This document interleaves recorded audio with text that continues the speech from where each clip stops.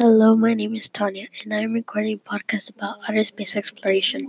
This is my first episode, and it is titled Real Cost of NASA Missions. This week, I have been researching information related to astronauts, and I've discovered that some astronauts have been in space so long. One astronaut called Shane went to space during Thanksgiving.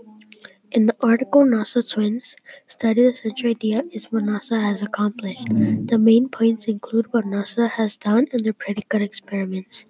Furthermore, the author explains that our country has landed humans on the moon 6 times. Also, for 57 years, NASA has provided the world with perspectives. Another article that I read was Would You Spend Thanksgiving in Space? The author teaches us how the crew spends their time in space during Thanksgiving. In addition, Shane Kimbrough makes a dinner for his crew so they can feel like they're at home. This is the first Thanksgiving his crew spends Thanksgiving in space, but it is Shane's second time going to space during Thanksgiving. I'm still wondering about how they spend Thanksgiving during space.